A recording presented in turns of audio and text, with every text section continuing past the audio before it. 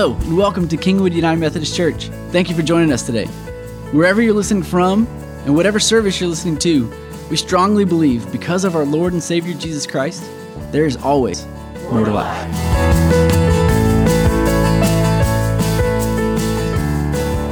Hey, don't we have incredibly talented musicians here at this church? Oh, unbelievable. Unbelievable. Someday I aspire to have the grace of a bell ringer. As we continue in our series, as we progress forward in this season of Advent, as we get closer and closer to the manger, we experience God getting closer and closer to his people, becoming more and more undistanced from the holy people, from the people of God, through Emmanuel, God with us. For many, many, many years, God had been present with a select few.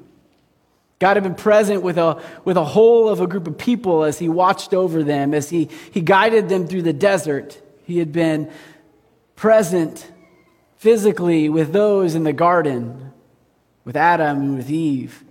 He had been present with those special anointed people, with Moses in the tent of meeting. He'd been present with the prophets. He had been present with a select few, but he had not been present in the same kind of way with all.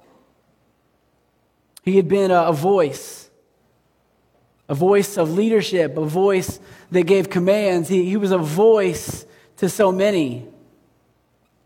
But in this moment, something changes. In this moment, he is no longer just a voice, but he's a presence. There is something significantly different about being present. For those of you who were present for the Gloria last week, I went back and watched it online, and it was still incredibly beautiful, but there was something about being present that carried a different weight. You know, at our house, we have an upstairs, and we have that what they call the Texas basement, right? Which is really just like growing up in Kansas City, we had basements, and that's where everybody played. You know, it was very isolated. We could, as kids, we could just make a mess, right? We could just do whatever we wanted in the basement, and it was just kind of our space. But in Texas, we don't have basements. We have what they call the Texas basement, the playroom upstairs, right? And so the kids are up there, but all of the noises carry throughout the entire house. And so I was playing the other day, or I was kind of enjoying being with my wife and taking a breath from our kids that were playing upstairs so nicely. And all of a sudden I hear this boom, just this thud, and then chuckles. You know, that's okay. As long as you don't hear a thud and then burst of tears of crying, right? If you hear chuckles, it's a lot better. And then I hear it again, boom, boom, and I'm kind of curious as to what's happening. And so I call up, and they're like, "Nothing, everything's good, we're fine." And I'm thinking, should I go up there? Should I intervene? And then I hear it, boom, and then wails of tears, right? That one moment. I said, all right, I'm coming up. And I just hear this scurrying, right? As I step one foot on the stair and kind of make a dramatic, loud first step on the wooden stairs, their little feet just running all over the place, you know, picking up or whatever they're doing. And I get upstairs, and finally I see the game that they've been playing. Right? There's something about presence that makes a difference. Right? I could call from the bottom of the stairs all day, clean up your rooms, but as soon as you say, I'm coming up, right? Everything changes. There's something about presence that makes it real. There's something about presence that means I'm serious. I've been reading a book for seminary, which, praise be to God, I finished my first semester of seminary, Stacy and I, and that relief of finishing, of turning in that last paper. But we read this book called Mission Between the Times by this Latin theologian named Rene Padilla. And he says in his book about contextualizing the gospel message, he says that the incarnation is the greatest contextualization of the gospel. It is the greatest moment of God contextualizing his love for his people. He says this: God does not shout his message from the heavens, but in the incarnation, God becomes present as a human being among human beings. There is something significant about God's presence. As we read in Scripture today, we read from Luke chapter 2, a familiar passage where Jesus first enters into the world, where the angels declare that he has come to the lowliest of shepherds. And they go and they run to meet this Messiah, this Jesus, who is finally made present with his people. As we read today, I want to emphasize and highlight the people that God chooses to show himself to first, and how that reveals something about how we ought to see and view the world around us. Let's go to God in prayer as we open up the Word of God. Holy Spirit, make yourself present to us today. God, would you reveal to us your heart through the reading of the Word? God, I pray that this Word of God would be alive and active in this place. God, that you would sort through our own intentions. God, that you would sort through the attitudes of our heart, as the Hebrew author says. God, that you would reveal to us your heart in the midst of this text. God, we love you, we honor you, we give you thanks, and we give you praise for who you are and who you continue to be in our world today. In the name of the Father, and of the Son, and of the Holy Spirit. And all God's people said, amen. If you would stand for the reading of the gospel as you're able, we'll be in Luke chapter 2, beginning in verse 8. And there were shepherds living out in the fields nearby, keeping watch over their flocks at night. And an angel of the Lord appeared to them, and the glory of the Lord shone around them, and they were terrified.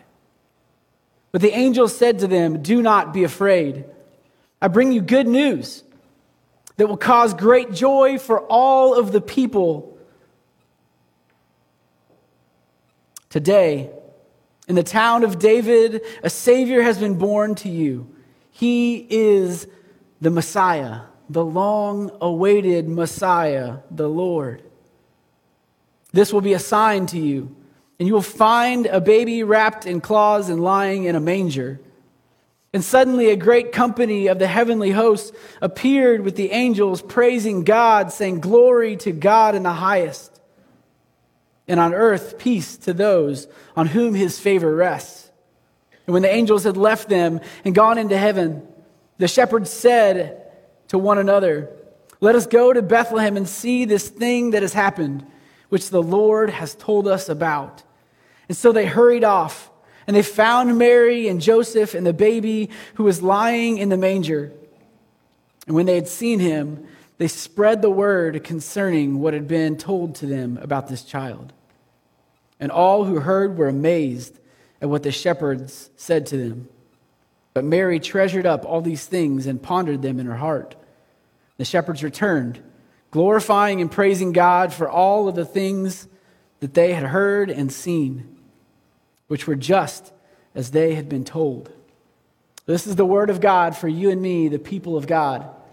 Thanks be to God. You may be seated. Finally, the moment that Israel had been waiting for, the long-expected Messiah that had been told about as far back as the prophecies of Isaiah, and it was coming to fruition. Emmanuel, God with us. The first century reader would have read this text and would have thought that it was comical. The first century reader would have written this much different if they were telling it through their perspective and through their lens. The Messiah is here. Let's go worship him in the palace. Let's go worship him in the temple. Oh, wait, he's not in the palace or the temple? No, he's in a cave with a bunch of livestock. Well, how do you know that? Well, the shepherds told us. They were the first ones to see him. The shepherds were the first ones? Are you kidding me? The shepherds? Nobody trusts the shepherds. This seems like a really poor way to get the word out. It seems like pretty bad marketing on God's part. Maybe God sent the angels to the wrong people. Maybe the shepherds weren't supposed to be there at that time, and it was supposed to be somebody else. But this is the way that Luke's gospel reads. In fact, this is the way that Luke writes his gospel. People often refer to Luke's gospel as the gospel to the poor and lowly. The lens in which Luke writes his gospel is to always value the least and the last. You see, God first revealed himself to Zechariah, and he exalted his wife, Elizabeth, who was barren. And those who were barren in their time were looked at as cursed by God, who were isolated, who were broken. And God exalted the lowly, the marginalized. And then he reveals himself to Mary. He says, "You who are highly favored, from a town of nothing, a town of Nazareth." You know what they say about the town of Nazareth? That nothing good comes from Nazareth. Nothing good has ever come from Nazareth, the place of lowly. Yet God decides to send his son to the world through the town of Nazareth. Through a no-named little 12-year-old woman named Mary. See, Luke's gospel elevates those who are marginalized. It says they have value in the eyes of God.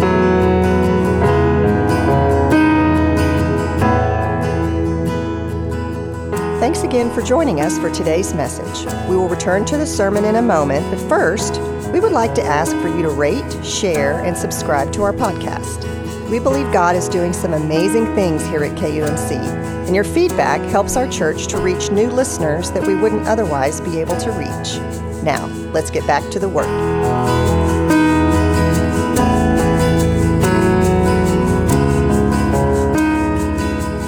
And so it's no mistake that God reveals himself first through the angels to the shepherds who were maybe the most lowly of society. The shepherds are the people most distanced, most isolated from the rest of the community.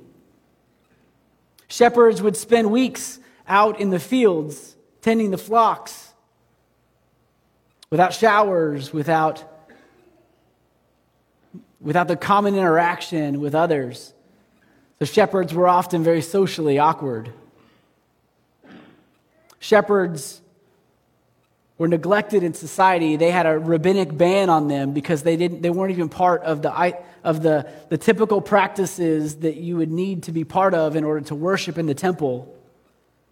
So they weren't even allowed to worship in the temple. Even if they had a great faith, they were not allowed. They weren't allowed to bathe in the ritual baths. They missed all of the gossip of the town. You ever been in a place where there was a big event in somebody's life and they didn't tell you about it? And you just kind of felt out of the loop? Right? That was the shepherds all the time. If something newsworthy happened in town, they didn't get an alert on their phone that let them know that something big had happened. They just missed it. And so they'd walk into town and everything would be changed or everything would be different and they would have no idea. They were isolated socially. They were neglected spiritually. Oftentimes, these were even unwed men or boys. And something was just wrong with them. But there is no mistake that Jesus made here in being born in Bethlehem. There's no mistake in the angels declaring to the shepherds, because in the angel's declaration to the shepherds, he shows us his heart for the people. And I think this is where we need to lean in. Those who heard the news first were the ones that were left out by the rest of the world. You see, God sees people different than we see people. God sees people with value. You know, I was processing, as we were kind of writing this sermon series, I was sitting down with Matt Robinson, and Matt asked the question, if this whole event happened today, who would the shepherds be in our society? I thought it was a really profound question. I want you to take a moment just to kind of populate in your head who you think the shepherds might be. Who would God reveal himself to? The least, the lowly, the isolated, the marginalized in our society.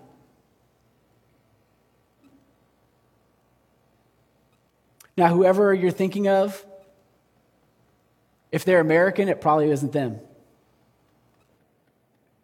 Because on a global scale, there's nobody more marginalized than people in other countries. God might reveal himself more so to a little village in Tanzania, so isolated that they don't even get radio.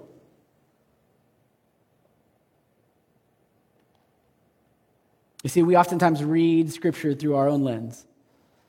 Through our own lens that we view the world. I was reading a book for a seminary class, and it called out that all of the people in Scripture are either brown or black. And I realized that I had been reading most of Scripture and putting white faces on the characters because I read from my own lens and my own perspective.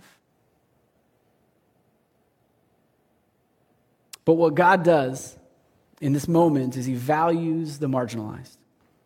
God sees people different than we do. God values people different than we do. We see a stereotype, but God sees the heart. We see the least and the lowly, the poor, maybe as a drain on society, but God sees them as co-heirs to the kingdom of God. In our best heart, we ask the question, how can I help them? But what God sees is how can they add value with the gifts and the ability and the strengths that they have. How do they add value to the kingdom of God? Several years ago, I went to a conference. This was when I first came to Kingwood. So I was young, 26 years old, in my first year here, and God put on my heart this apartment complex right across the street. He said, I'm calling you to ministry to the people in your community, to the people who are right next to you. So I was just processing, God, what can I do for them? God, what do I have to offer? How can I engage with them? I went to this conference and I heard this speaker who was talking about engagement, like community engagement and being part of the community and what it means to be unified with the people around you. And I went up to him and asked him afterwards, I told him the situation. And I said, how can I connect with them? How can I help them in their situation? And he said, so I want you to hold that question for a moment. I think you're asking the wrong question. He said, what do they have to offer your church? And that question has rung in my head. Because what that revealed to me in my own heart is that I saw those people as a project. I saw those people as a mission or a ministry. But I didn't see their value. I didn't see their gifts. I was greater and they were the lesser, and I was going to help them. I was going to help them to assimilate to me, to what I am, to what we are. And that question has been breaking my heart over and over and over again over the last 9 years. You see, God does not shout his message from the heavens, but God becomes present as a human being among us. As a missions pastor, this hits home. What does it mean for us to be present with our community? What does it mean for us to be present with each other, to be fully present in ministry? A few weeks ago, I spoke about the Trinitarian missiology, the way it looks like when we do missions from a Father, Son, and Holy Spirit perspective. When we are asking God, how would you lead us in ministry and mission? When we're asking God, how would you do the mission? When we look to the heart of God, when we look to the heart of the Father, and when we ask the Holy Spirit to sustain and empower our ministries. A few weeks ago, we had a missions committee meeting, and God kind of gave me a vision for what missions might look like in 2022. And the word ministry of presence kept ringing back and forth in my head. What does it look like for us to invest in the ministry of presence? You've all heard the idiom, if you give a man a fish, he'll eat for a day. But if you teach a man to fish, he'll eat for a lifetime. But I challenge you, as we engage in the ministry of presence in all areas of the church and in areas of our lives, we're not just teaching a man to fish, but we're sitting and we're fishing with them. You know, there's something dramatically different about showing them how to put the lure on the hook and sending them off to fish.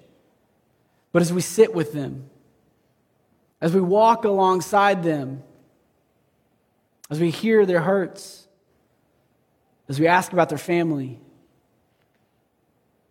as we hear their stories, we are revealing the heart of God. A God who didn't shout from the heavens, but chose to come down and be physically, tangibly present, because there's something more significant about presence. We have some incredible ministries within our church that practice the presence of God, the ministry of presence. Oaks of Righteousness, who walks alongside these women who have been released from prison for years, hear their stories, and do life with them.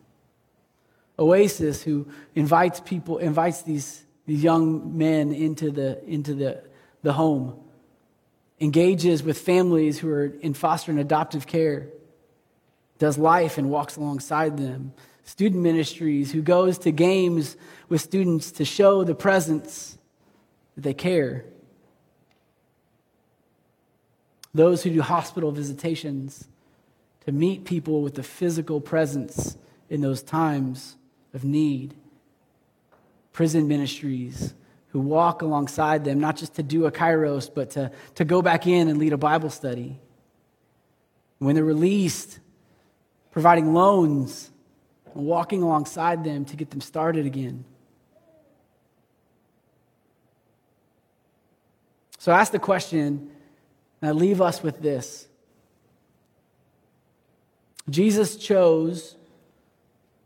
God chose to see and value the person, to be present with them. He chose the shepherds. So what does it look like for us to invest in the ministry of presence in our families? What does it look like to invest in the ministry of presence at work, in our missional lives, in the church, on Sunday mornings? We are called to echo the heartbeat of God.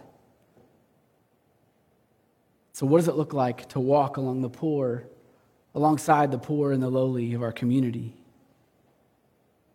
It's hard. It's messy. It's oftentimes inconvenient. And ultimately, it must be intentional. The kingdom of God does not look like life in the kingdom in the bubble. The kingdom of God becomes present when we are intentionally present. Going back to that question, what do they have to offer? God knew exactly who he was revealing himself to. Scholars say that the shepherds who were in the fields outside of Bethlehem would have most likely been the ones who were watching after the sheep who would be sacrificed in the temple. They were the ones who watched after the spotless lambs, who would raise the spotless lambs, who would be sacrificed for the sins of the people. Not too hard to draw a connection to why they were the ones to recognize the spotless lamb who would take on the sins of the world. May we begin to see people with the eyes of God.